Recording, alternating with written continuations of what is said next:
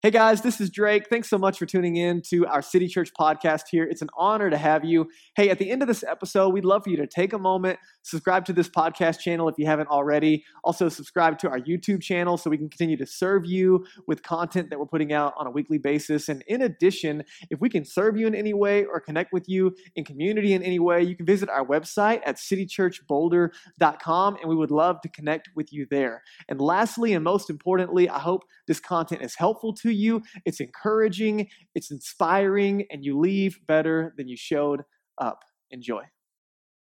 I'm so glad you're here. My name is Drake. I'm the pastor here. It's an honor to have you gathering with us this morning. Hey, if you're a first-time guest with us, genuinely glad that you're here. Listen, no matter where you're walking in on your spiritual journey, I just want you to know that you're loved, safe, and welcome here in this community. Our desire is to meet you where you are and simply help you take some next steps, whatever that means in your relationship with God. So hope that you find this place starting to feel like family for you as you're plugging in. We are in the middle of a series on the Holy Spirit. It's been incredible up to this point. Have you guys been enjoying it? Super awesome. You guys came back after last week, which is great. So well done. Last week was probably the most challenging of the conversations, but honestly very, very great for us and for me. Before we get into the message today, I just want to celebrate. Maddie did a great job of that, but specifically, I want you to know that we're serving 88 specific families through the Food for Families initiative, thanks to your generosity. So thank you. So many of you are dropping those food items off in the lobby. Mine is still in my car. I forgot to bring it in this morning, and so whenever you get a chance, do that. And then we'll just be prepping those bags after service next week in order to serve those families directly. So again, thank you guys so much for that. It's amazing to be a part of a radically generous church in and for the city, especially as we move into the holiday season when a lot of needs come up. We get to be there. And so thank you guys for that. So we're in this series on the Holy Spirit. And if you've missed the last couple of weeks, you can go back, catch it on our podcast or our YouTube channel. There's been some pretty pivotal, formative ones that we've gone through over the last couple of weeks. The first few weeks we did who is the Holy Spirit, who is he, and what does it mean to have a relationship with him? And then now we're kind of in the mode of what the stuff the Spirit does in and through our lives as Jesus followers. And so today we're on the topic of healing. And this one I think is really interesting because if you're a Jesus follower in the room, you probably believe that God can heal. But depending on where you are and your experience in life after that, I think it might start to break down. People start to go different ways in what they believe about it. Can God heal? Sure. Does he want to? Does he even like me? Some people are I'm not really sure what we believe. And then depending on your story, sometimes this can be really emotional and sensitive, right? Some people have amazing stories of God doing amazing things and healing people. And it's this incredible story. And other people have really sad stories of it seems like God was absent through the entire thing and it ended in really heavy tragedy. And so you get into a topic like this, and there's a lot of controversy, there's a lot of abuse around this, quite frankly, that whether you've been in and around church or spiritual dialogue or the Christian faith for any amount of time, you're probably familiar with the abuse that comes along with stuff like this, especially send in $9.99 and we'll send you a special healing hanky in the mail, stuff like that. We don't do that here. Ours are $15.99, by the way, in case it's a joke. We don't have hankies, okay? At least not that we sell. Not like a boat, but for purchase. Anyway, but with this topic, I think there comes doubt, there comes confusion, around kind of the back and forth here. There also comes celebration and frustration. So there's just a tension I want to acknowledge as we get into the conversation today. Here's what's interesting, though, is even if you don't know what you believe or where you land on your spiritual journey, whether you're a Jesus follower or not, most people, especially when life gets hard or they get into a scenario when, the doctors run out of options and medicine's not doing the trick anymore, most people will give prayer a shot.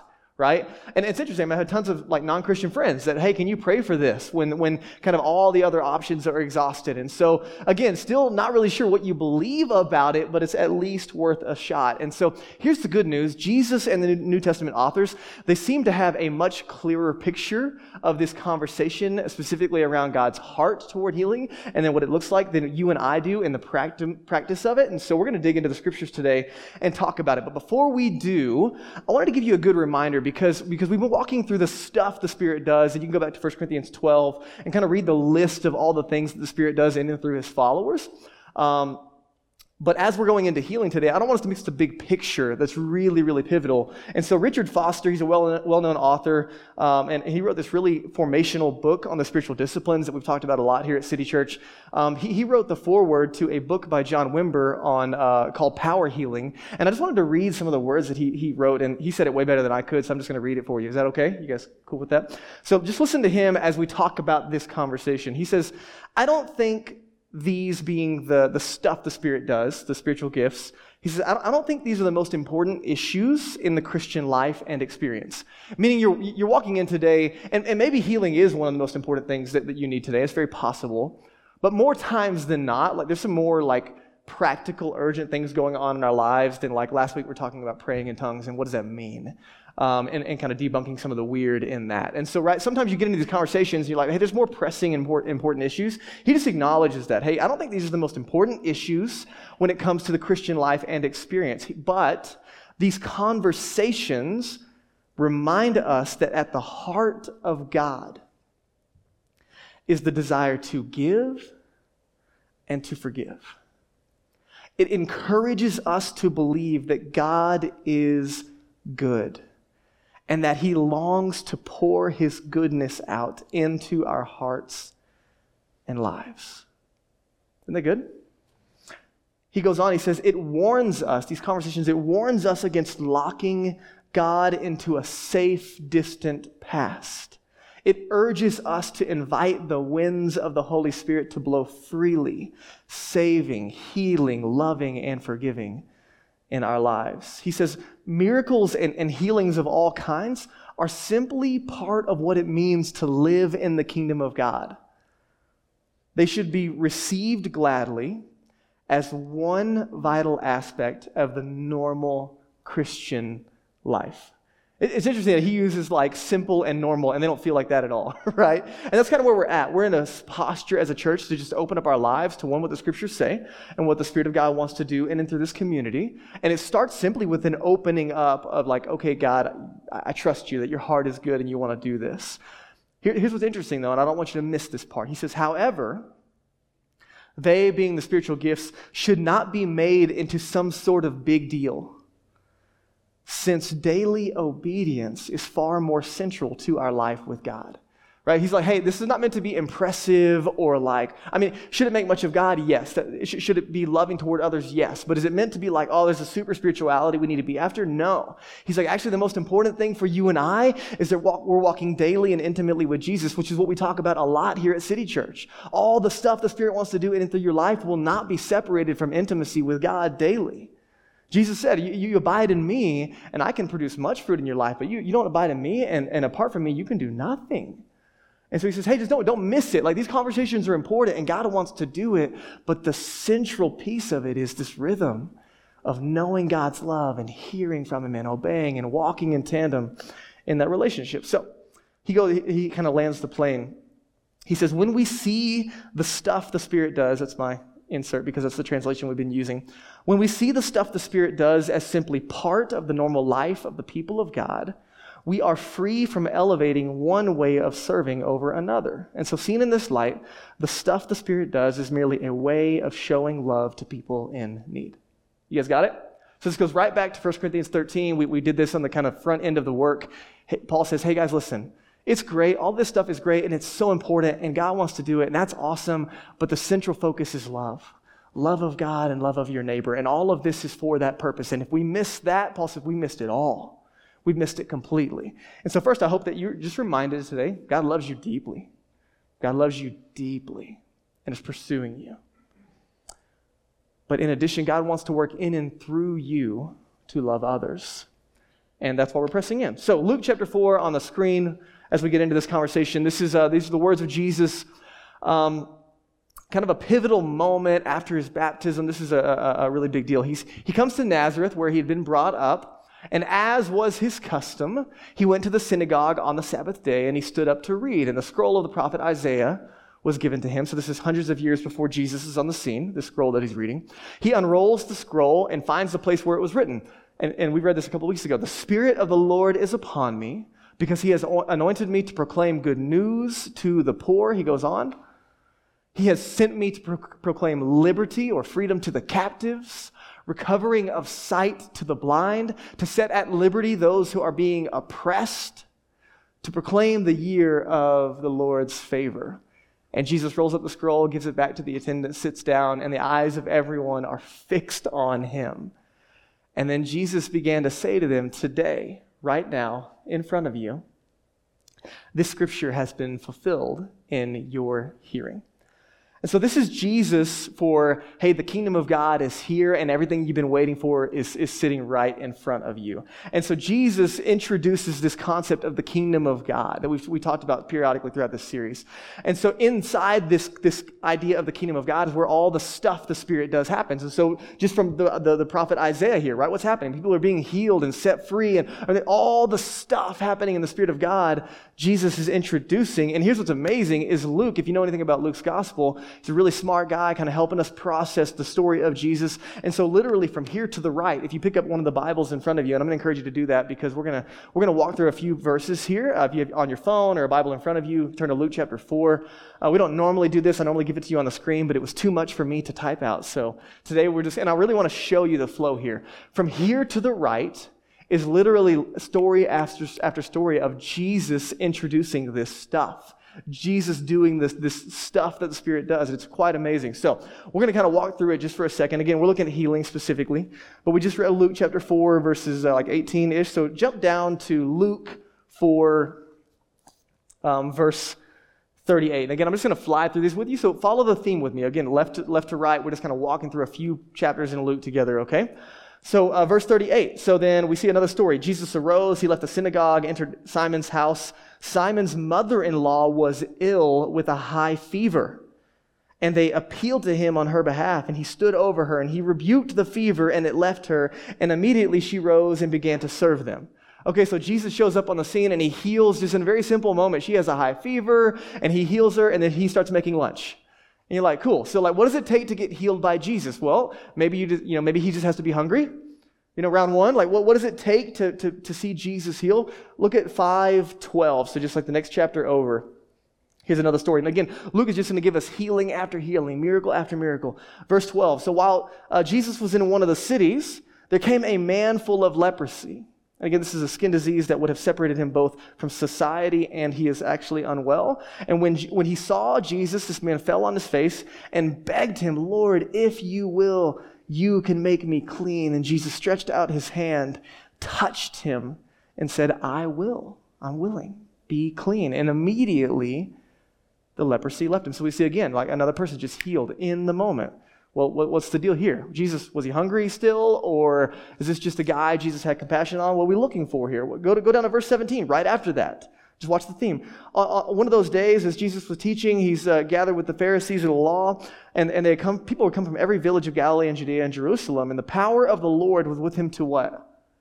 To heal. Okay, just watch it, okay? And behold, some men were bringing on a bed a man who was paralyzed. They were seeking to bring him in and lay him before Jesus. And they couldn't find a way in because of the crowd. So then they went up on the roof, let him down with his bed through the tiles in the midst of Jesus. So they put a hole in someone's roof to get their friend to Jesus. And when Jesus saw their faith, whose faith? The friend's faith. This is really interesting. Jesus looked at the man and said, "Your sins are forgiven," which is super great. Thank you so much, Jesus.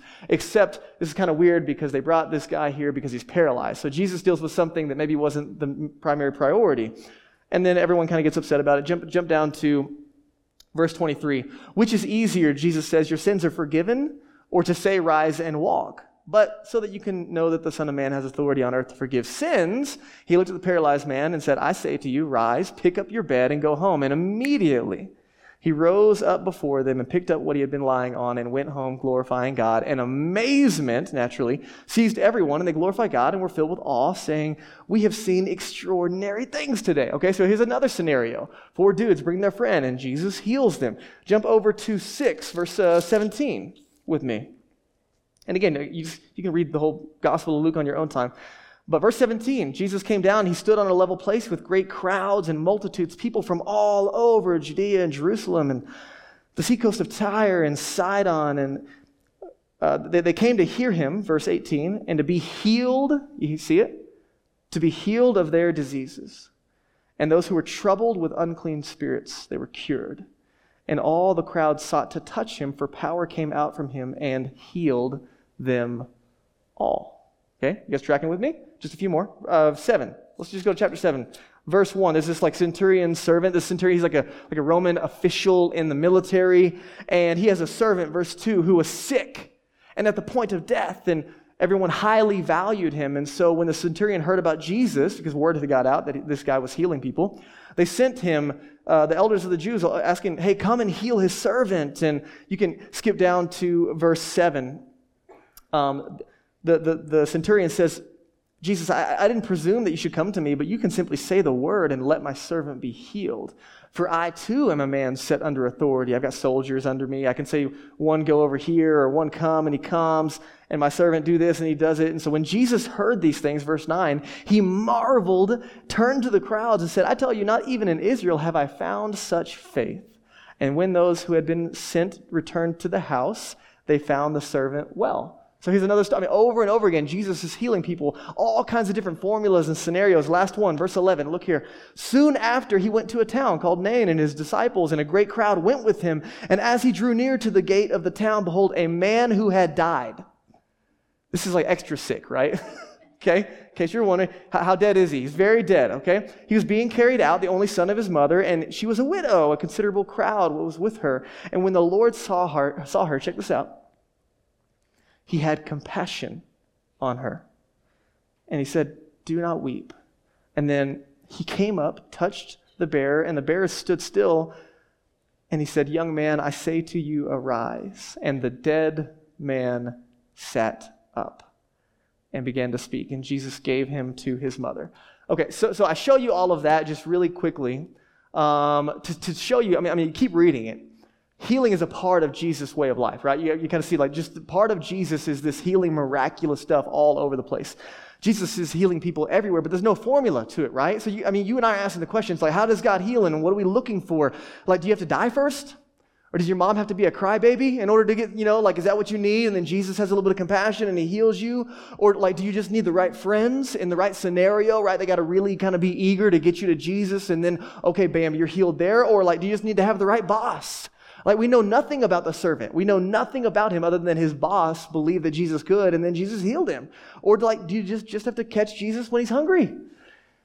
And then maybe you're in and he'll heal you. I mean, right? What does it take to get healed by Jesus? And my point is that there's no formula, which is what we would like to see happen. But if you read like through the gospel stories, these 4 accounts of Jesus' life, almost 40% of the stories that you and I read are about healing. So that's why we're talking about it today. And you might say, okay, yeah, but that's Jesus, and he died and resurrected, rose again, ascended. He's not here, so I don't have time to give it to you. But in Luke 9, Jesus looks at his 12 guys, and he says, okay, I give you authority to go preach the kingdom and heal. So he gives it to them. Okay, yeah, but they're the disciples and the apostles, and they're cooler than us, and we don't have that, yeah. But then Luke 10, just keep reading, and Jesus looks at 72 followers, so not the apostles anymore, way more just normal followers of Jesus, and he says, hey, go, proclaim the good news of the kingdom, and when you go to different houses, heal. So, what about Acts 5? You might go into the New Testament, okay, post like Gospels in Acts, early church, Holy Spirit has come. We see like crazy stuff happening through the life of Peter. Okay, yeah, he's Peter, but a couple weeks ago we looked at it. Go to Acts 7, Acts 8. What is it? We got a dude named Stephen, a dude named Philip. God's doing miraculous stuff through just normal Jesus followers. And so we talked about this a couple of weeks ago, that all of this is open to the followers of Jesus both throughout church history and today. And especially the stories we hear around the global church are just wrecking our Western constructs. And so today I'm going to give you 3 observations around healing. And again, I'm on this journey with you. I told you that on the front end. This has been really, really helpful. If you want more resources on this, happy to give them to you. But 3 observations around healing. Number 1, all healing, if you're taking notes, this is really important. All healing must be set inside the reality of the now and not yet of the kingdom of God. So the first thing we're going to do is deal with a little bit of tension. We talked about this a couple of weeks ago, that healing wasn't just proof that Jesus was God. I mean, it was part of that, but healing was also signs of the inbreaking kingdom that Jesus came to introduce. And so let me show you Mark chapter 1 real fast. So just listen how Jesus talked about the kingdom for a second. He goes into Galilee proclaiming the good news of God. He says, the time has come. And the kingdom of God has come near, as in it's right in front of you. It's here today with you. Therefore, repent and believe the good news. So the invitation from Jesus on the front end is the kingdom of God is here. Let me give you another one. Luke chapter 17.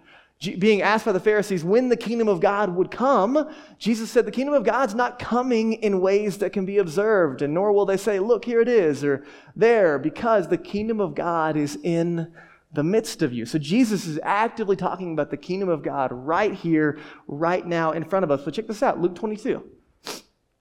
Jesus says, for I tell you, this is something familiar every week. We kind of do the breaking of the bread, right? This is that scenario.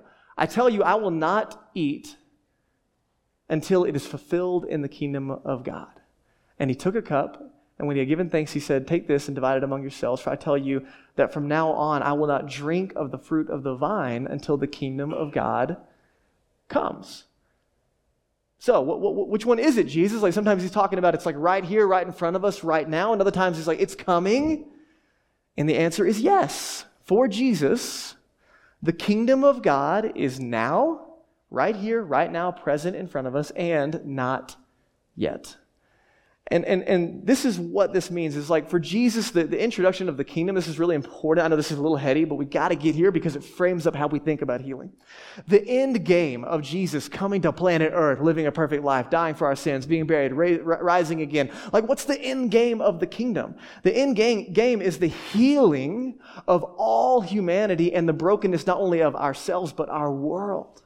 That there is a world on the horizon that Jesus and the New Testament authors talked about over and over again when God makes everything completely new, completely whole. No sin, no sickness, no death, no disease. And that's where we're heading with King Jesus as his followers. But don't miss this. Because of Jesus' death and burial and resurrection, Jesus has also been dragging that future into our current reality. First with him, and then through his Spirit and his followers. And he says, okay, what does all this mean? It means that sometimes we pray for people and they get healed, completely made whole. And it means sometimes we pray for people and nothing happens, or they get worse. And this is the tension of this kingdom reality of already and not yet. And most of the time people pick a side because this is so uncomfortable, because it's so challenging, and because we don't understand. Pick a side like, okay, yeah, Jesus is going to heal you. We believe that, but it'll be at the resurrection. So like, not really right now. Just be as comfortable as you can. And then, yep, Jesus will make you whole in the end. And other people are like, yeah, Jesus will heal you right now. Like, be healed in the name of Jesus. Bam! And then if it doesn't happen, oh, well, you must just not have enough faith. And that's not true either, right? So it's not really helpful to pick a side. We have to learn. Here's the invitation today. You and I must learn to live in the tension of the already not yet reality of the kingdom of God. And this is not just true of healing. This is true of you as a Jesus follower. When you trust in Jesus, Jesus says you're born again. You're made alive and made new. But then you're not totally perfect yet, are you? You're like, oh man, I still got this struggle and that struggle, and what about this, and what about this tension, right? It's the already not yet reality. And so we have to learn to live in the tension, and this is hard. Can I just be honest with you? Depending on the personal conversation you're having, this is more than hard. This is heartbreaking. This is faith just obliterating. This is frustrating, but at the same time, it can be full of expectation and hope, and then over here again on confusion, and why would God heal here and not here, right? It raises a lot of questions. But this is the paradigm that we have to think of healing in. You guys tracking with me? Okay. Number 2, healing is for the whole person. This is important because of our Western culture kind of enlightenment construct that we live in. We're more than like brains on sticks. We're whole persons. There's not like the separation of body and mind and soul. And so we tend to think of healing as one-dimensional when in reality we're whole persons, and so therefore there's a whole dynamic of healing. So let me give you 4 dimensions or arenas of healing. Number 1 is going to be spiritual healing. This is speaking to your relationship with God. So when we start praying for healing, like what's on the table? Well, I want you to understand that there's categories. So it could be spiritual healing, and these can all interconnect as well. But this is primarily, your relationship with God. So this is just very black and white what Jesus came to accomplish.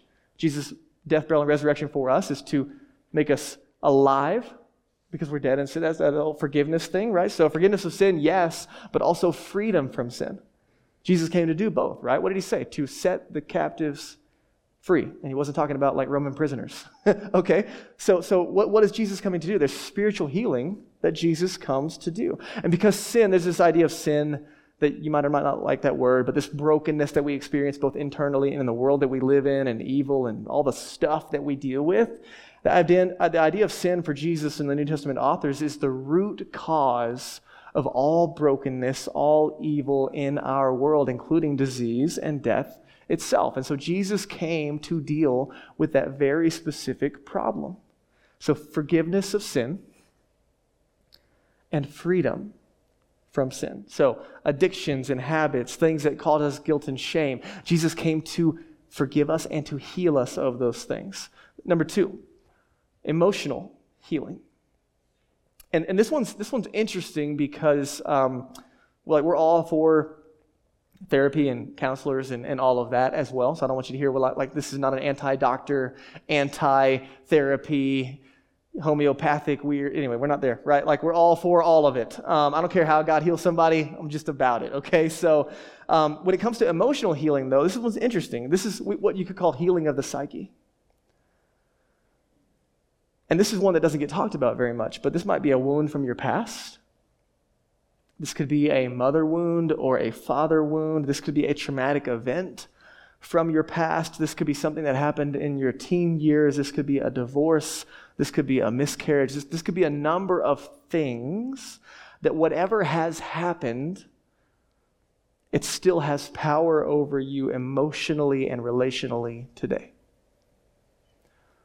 And most of this stuff is so heavy that we bury it and we shove it and we ignore it and we don't really want to dig for it at all. So one of the books that we encourage is like Emotionally Healthy Spirituality, which is just a journey back into your whole life rather than just what's in front of you.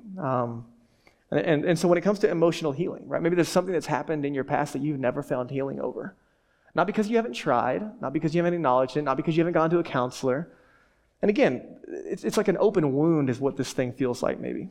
And so again, all for therapy and counselors. And honestly, right, sometimes a couple months with a counselor and you can find healing with the thing that you're wrestling with. Like something comes out that you weren't aware of and all of a sudden you deal with it and you find some wholeness and healing in just the very simple gift of someone helping you walk through that. But that doesn't always work, right? So sometimes a couple of months or years after that and you're still stuck. That thing that you are now aware of, like you know what's wrong, you know what's in front of you, you just don't know how to fix it. That's why we need emotional healing. The next one would be physical healing. This is probably the most practical, right? Just very simply, something physical that you can pray over. I mean, this can be as severe as cancer. It can be as simple as arthritis. It can be any kind of chronic pain. I mean, anything physical. We can pray for that. I mean, this is not, rocket science necessarily in that realm. And the last one would be healing from demonic oppression. And I don't have a ton of time to talk about that today. We're going to talk about that in a couple of weeks. But when it comes to conversations around healing, there are times when the other arenas of spiritual, emotional, and physical areas that need healing, they have a root cause in something like demonic influence. And so listen, this is not permission to be like, oh, I got a cold this week, must be a demon. Right? That's not what we're talking about, right? Like I know the people that want to blame the devil for everything, and sometimes it's just because you're a jerk, right? Like that might be the problem for your relational issues. So let's just be clear, okay? Like we're not in the zone of hyper-spiritualizing anything. Your car doesn't start on a cold Monday morning. It's got to be a devil, right? Or your battery's dead and it's cold. So again, this is not meant to be, this I would say is rare. And we see this all throughout the scriptures. So if you don't like it, deal with Jesus and the scriptures, not me, okay? And again, our Western minds, we're like, I know it. We'll talk about it in a couple weeks. But I need you to understand that sometimes, not all the time, but sometimes, the source can be, again, because we're whole persons, these lines can blur. And so when we're receiving prayer, we're not just like, okay, God, let's deal with this physical thing, but we ask very simply, God, is there anything else? Is there something we don't see? And so again, sometimes you might pray for someone to be healed of something physical, and it later comes to light that there's something else going on, right? Maybe there's unforgiveness or anger or an addiction or some past issue that hasn't been dealt with, and it's manifesting in a different way. Sometimes, again, praying for something chronic that for healing could be that it's related to something else. So again, I'm not here to dig into all that today. We're all for doctors. We're all for medicine. And if you're a little bit uncomfortable, welcome to the club, okay? This is just the life that we're invited into with Jesus. And so we prefer, Western kind of construct, we prefer to think of the body as a machine and doctors as mechanics. And that I'm way more comfortable with, right? I can change some oil, okay? But when we start getting into dealing with the whole person, it gets a little intimidating. And so, last thing for healing is it takes faith to be healed. The good news is, however, that Jesus will take faith wherever he can find it. Okay, so like most good lies, they have like half-truth in them. And so an abuse of this version, or this idea would be, if you only had more faith, you would be healed. Or if they only had more faith, or whatever, like any kind of version of that. You just need more faith. And it's just not true for 1,000 reasons we don't have time to get into today. And so the goal is not guilt and shame. Someone's not healed when you're praying over them or for you. Like, the goal is not, I just don't have enough faith. It's not it at all. It's not true.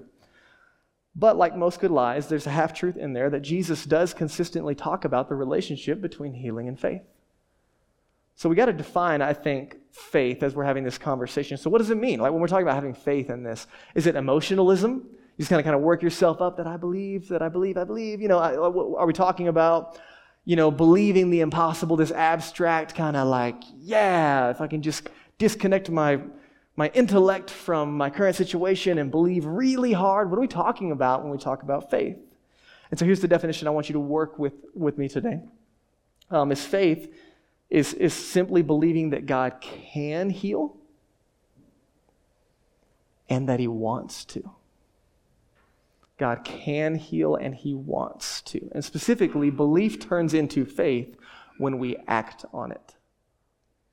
And so as Carr begins to play, I'm going to kind of land the plane with a how-to today, but I want you to understand that faith is simply that God's heart is inclined. He can and he wants to.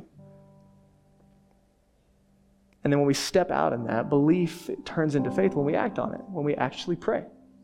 Acknowledging the reality of the already not yet and that tension, but not dismissing it. Faith is simply trusting in God, that his goal for our lives is our good and his glory. And here's the definition that I have really been sitting in a lot by John Mark Comer. He said it this way. He said, miracle-working faith believes that God is genuinely eager for the goodness of miracles.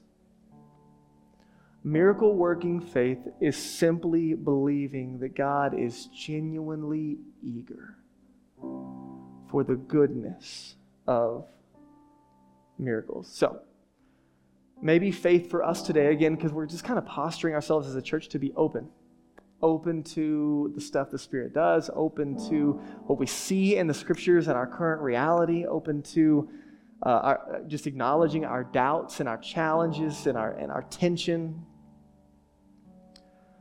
But maybe faith for us today is simply that we believe this reality and we begin to pray for people. And so let me give you a how today, because I know this is an important practical piece. So how do we pray for healing? Number one, you create an environment of faith. Again, this is not emotionalism. This is not trying to work yourself up. It's just before you start, acknowledging, Jesus, you said that God is a good father, gives good gifts to his kids. Your heart, I know you can.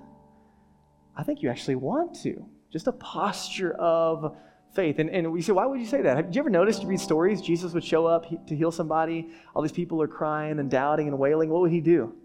He'd kick those people out of the room, right? Get those people out of here. Close the door. We're about to see someone healed.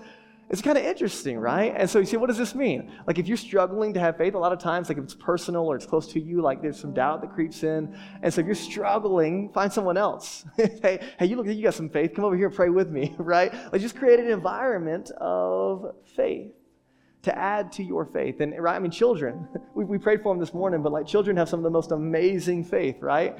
Like, oh yeah, God could do that. And so you can pray with your kids, but creating an environment of faith is where we start. Number 2, inviting the Holy Spirit to come.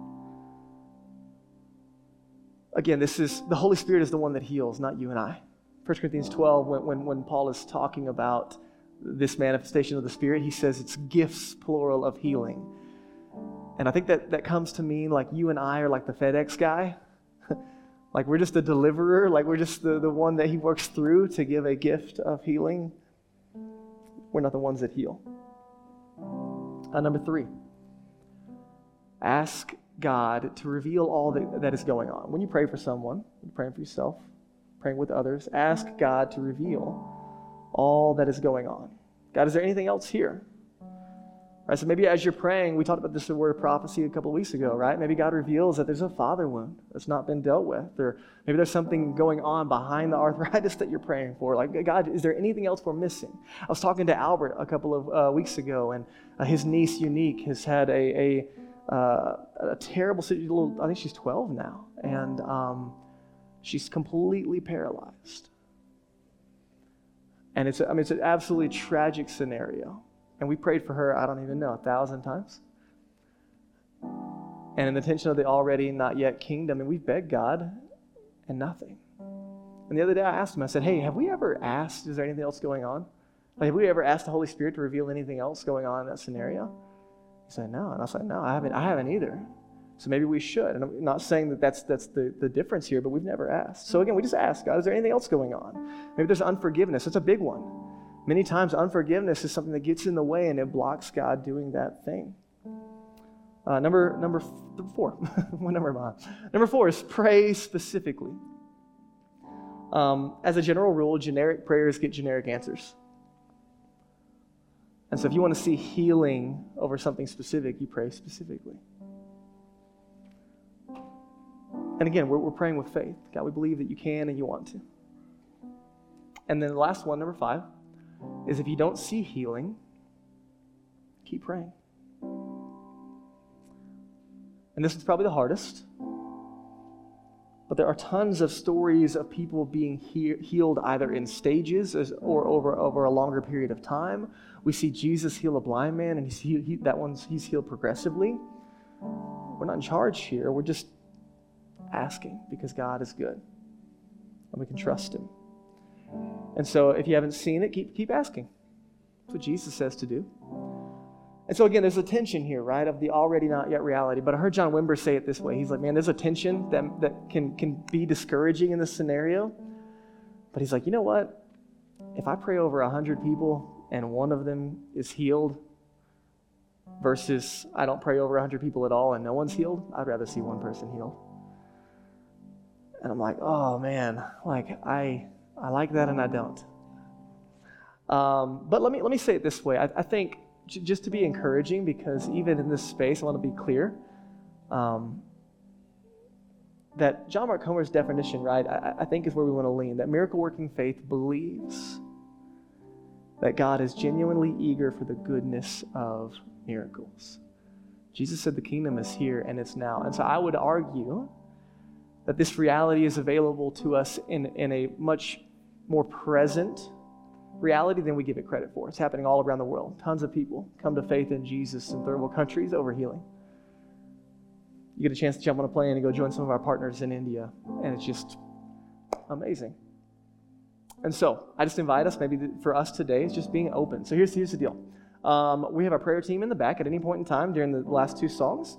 If you need prayer over anything, personally, again, we're whole persons, and so it can be emotional, physical, spiritual, you name it. If you need prayer, we've got a prayer team that's going to be in the back. And we'd love to join you in prayer. In addition, I invited some of our friends. We partner with our friends at InterVarsity on campus at CU, and so Bo and Kristen Abbott and one of their friends, they're here. And they've seen God heal quite a few people simply through praying. They're not special people. They just been walking in this a little longer than us. And so they're here as well to join us in prayer. So we've got teams in the back. If you need prayer, if someone in your life needs prayer, a family member, a coworker, man, we'd love to join you in prayer today. I think it's just where we start, okay? And so I'm going to invite you to do that. If you need prayer over anything else, man, we're here for you. At the same time, we're going to have a chance to respond in whatever way is helpful to you. So I'm going to invite you to just bow your heads for a moment and close your eyes in a moment of privacy. And this is just to quiet your heart and mind for a minute.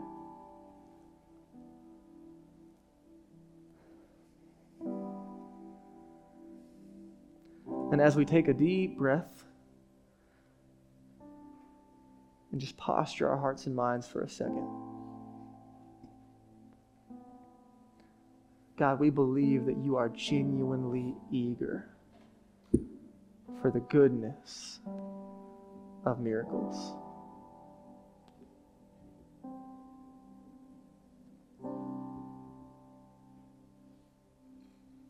With our heads bowed and eyes closed just for a moment, I just want to invite you, if you're not a follower of Jesus in the room, I want you to know,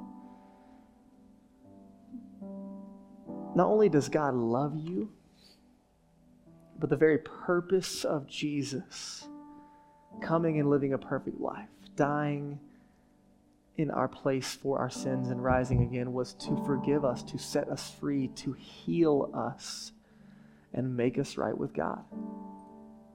And so before any other arena of healing, I mean, we saw it when Jesus looked at the guy that was lowered down on the mat. What does he do? He looks at him and he says, "Son, your sins are forgiven." And Jesus makes him spiritually whole, even before he's made physically whole. And I want you to know that is God's love and heart for you, that you would come to know his love today. If you've never made a decision to trust in Jesus, to ask him to save you and set you free, I want you to know that the decision is completely available to you. Paul talks about it like a gift that you simply receive. And Jesus would love to meet you in that space, and I can promise you this, that when you trust in Jesus, that he was who he said he was, he can do in your life what he said he would do. Not only will he make you completely new and alive spiritually, but he'll adopt you into the family of God, set you free, and empower you on the life that you're created to live.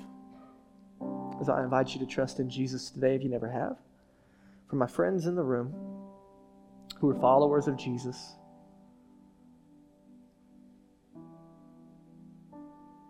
I just invite you to open up your lives with me to the stuff the Spirit wants to do. And let's start today by having the faith to simply ask a good Father for the areas that need healing. It's in Jesus' name. Amen.